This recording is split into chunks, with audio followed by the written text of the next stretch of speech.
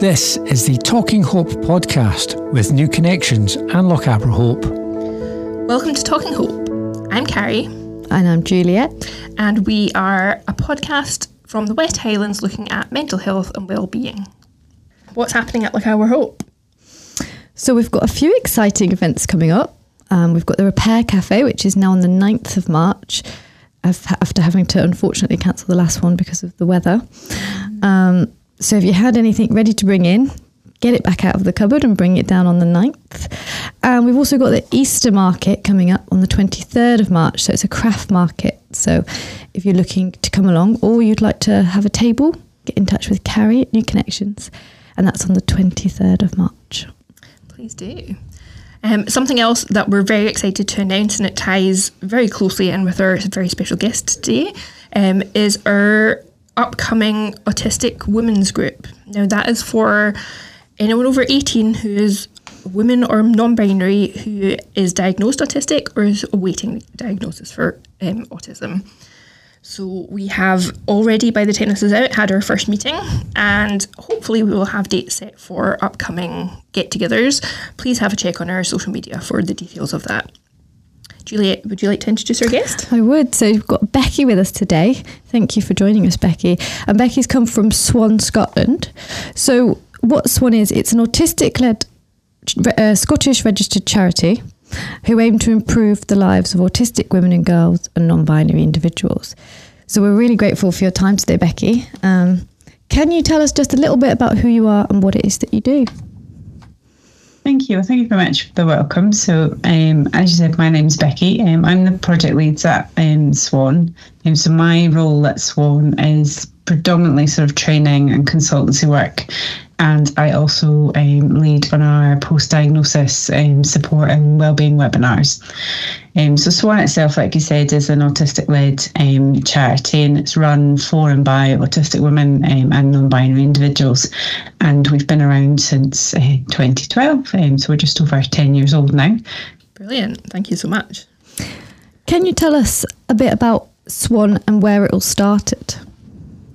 Absolutely. So it was founded, I guess, at a time when there really wasn't a lot of understanding or information or support for autistic women or non-binary individuals or anyone really that sort of sat outside that really stereotypical view of what autism looked like. And our founder, Dr. Katrina Stewart, asked the question, sort of, where can we be what we are? And SWAN, from its very beginning, was founded on the idea of creating a space where autistic women and girls and non-binary people could come together and share experiences and connect and just have that really safe space to be themselves or even start to explore what themselves look like and just share ideas, share learning, and just connect with one another.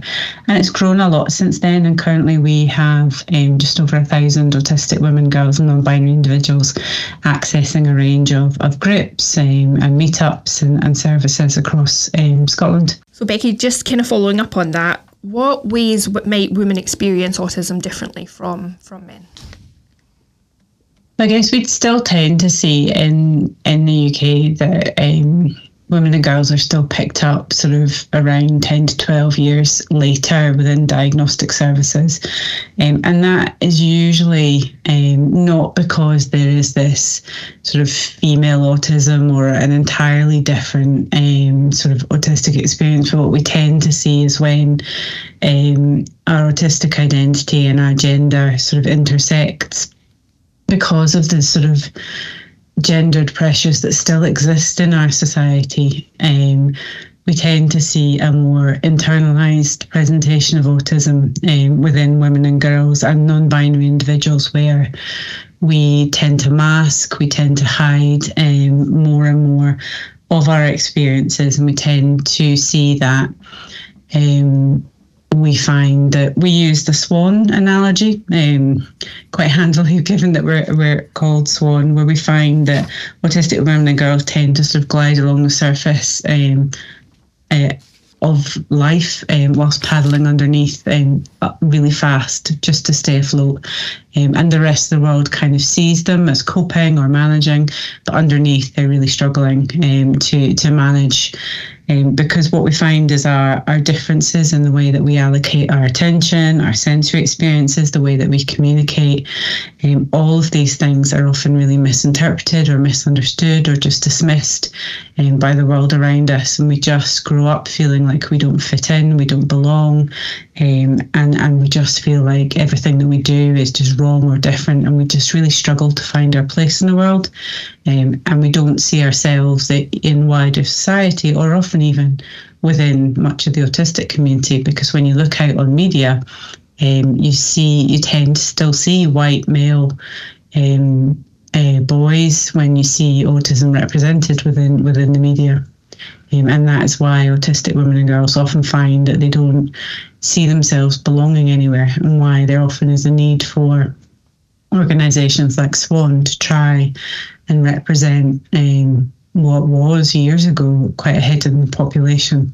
So the next question I've got for you is, what links do you see between women with autism and mental health? I guess if you look at the statistics around autistic women and mental health, we have much higher prevalences, or disproportionately high prevalences of mental health conditions that coexist with our autistic identity. Very sadly, suicide remains one of our biggest killers. We have significantly higher prevalences of depression, anxiety, and many mental health conditions. And there's kind of, I guess, two sides to that. Not only do our experiences of being autistic in the neurotypical world contribute to mental health conditions, but the inaccessibility of services and therapies mean that whilst we have higher prevalences of these conditions, we can't get the supports and therapeutic interventions that we need to learn how to recover and manage these conditions as well. So it's kind of a double-edged sword. And what barriers might the women you work with be facing? I think you touched on it slightly there, but are there any other barriers that you could talk about? In terms of accessing mental health supports? Yeah, and diagnosis as well. So in terms of diagnosis, a lot of the challenges around are, I guess, a lot of the diagnosis tools and training and things like that still is very much based on quite a stereotypical male presentation of autism. And there still remains, I guess, within even sort of clinical attitudes and things, a lack of understanding around masking and how autism can present within women and girls, and what that might look like. The waiting lists, or even the accessibility of diagnosis. I mean that's for both genders is quite inaccessible for adults in all areas. In terms of mental health, there are huge gaps in services for autistic adults in terms of, if you think, many autistic women and girls struggle with something called alexithymia, which is how we portray our own emotions, how we recognise our own emotions, and how we might communicate those emotions to others, which means that if you're accessing sort of therapeutic services and things, and you're working with clinicians who might misread or misunderstand your emotions, often you can be sort of seen to not be engaging with services, whereas that might actually be a communication barrier, as opposed to you not engaging with a service. It can be that the clinician's not understanding your communication, rather than it not being you engaging with a service. Thank you, Becky. You mentioned masking there. Can you tell us a wee bit about what that is? How does that appear? So autistic masking is essentially a survival strategy that lots of autistic people rely on to manage the world around them.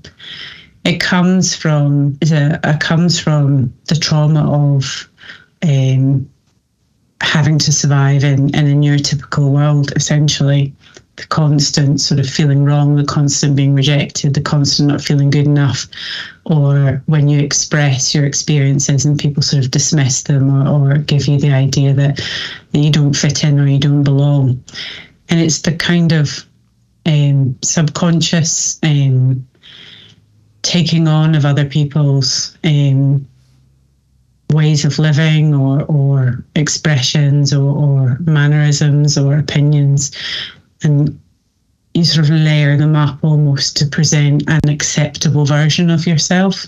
Sounds exhausting. And it's not like, and it's not like putting on a jumper and going out and then taking it off when you come home. It's a really deep-rooted trauma response that you don't always do consciously. And it might look like suppressing movement or suppressing pain or not stimming or hiding a sensory experience. But it might also look like agreeing with other people or allowing other people to make decisions for you, or being a people pleaser, or taking risks, or being the person who drinks most to fit in, or agreeing to things that you might not necessarily otherwise agree to, or the person who helps out with something the most. It's doing anything really to be accepted or to have that approval from somebody. And eventually what happens over time is you start to lose all sense of yourself underneath, because you start to take on other people's ways of living and being, just to be accepted or to belong, because you have this sense from a very early age that your own ways of being or your own ways of experiencing the world are so wrong, because all you get back from the world is that sense of invalidation. Whether you have a reason for it or not, whether you know you're autistic or not, you just get that sense from very young when you say that's really noisy or that's painful, and you're told that you're dramatic or no one else is making a fuss, or sit still, you don't need to move about that much, or you can't get down from the table until you've eaten all the stuff on your plate, even when you say that, that food is, really distressing for me. So you learn from a really, really young age that your experience is different to everyone else's. So you start to learn how to live through other people's ways of living.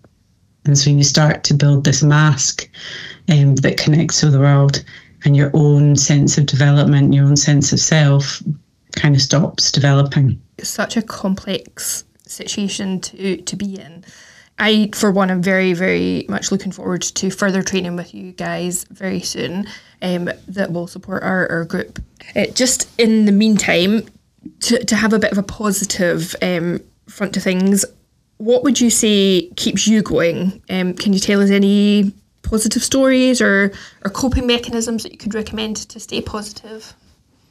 Absolutely. I think the thing that has been the biggest change or the biggest positive thing that I learned a few years ago for me was about a permission to do things differently. I think as an autistic person learning, I think you spend so much of your life, and I guess that almost ties into the masking that we were just talking about. You spend so much of your life trying to almost be normal or to be like everyone else, that actually the most powerful thing you can do is almost that permission to do things differently, and the almost the relief and sense of well-being that can come from that when you give yourself the permission to say no when you're exhausted and give yourself that time to have that downtime without feeling guilty, or to spend time doing the things you love, like enjoying your special interests, to be 41 and still enjoy the things that give you sensory joy without worrying about people thinking that you are a child for playing with slime, whatever it is that you still get sensory joy from, or love doing Disney stuff as an adult, to embrace stimming, to feel okay with the fact that you have the same breakfast every day of the week because that's your safe food, or to enjoy companionable space with your 17-year-old, or just spending time.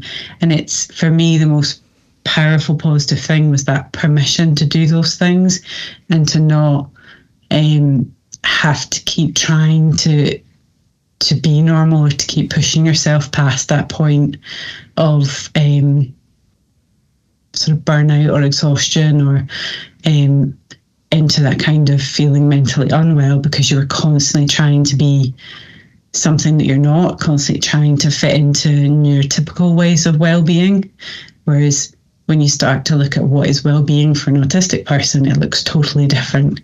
And when you give yourself that permission to look at what does autistic well-being look like, then that permission is such a relief, and it's hugely positive.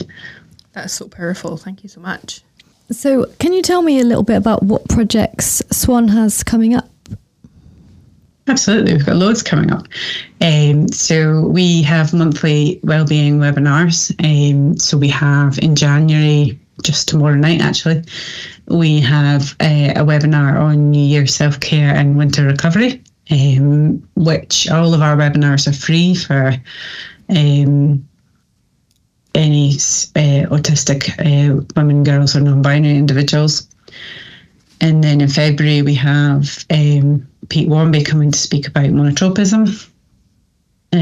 So they're on every month. We have book onto training, which anyone can book onto. Some of them are open to allies, so family members, carers, supporters can book onto them.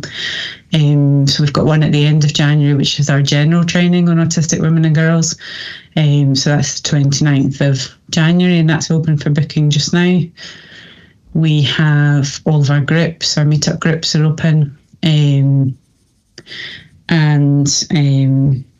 We've got further training into the year on sort of autistic experiences, eating disorders and various other bits and bobs that people can book onto. Best place to find out everything is on our website, which is www.swanscotland.org. It's really easy to remember. Fab. Do you have social media? We do. We have Facebook and Twitter as well. Brilliant. So if someone wanted to join a webinar or training, they can just visit your website and they'll be able to find the information that they need there. Absolutely. All the booking links are on our websites. Amazing. We also have a mailing list link on the website, which is the easiest way to keep up the dates of things that are happening. Excellent. Thank you. Brilliant.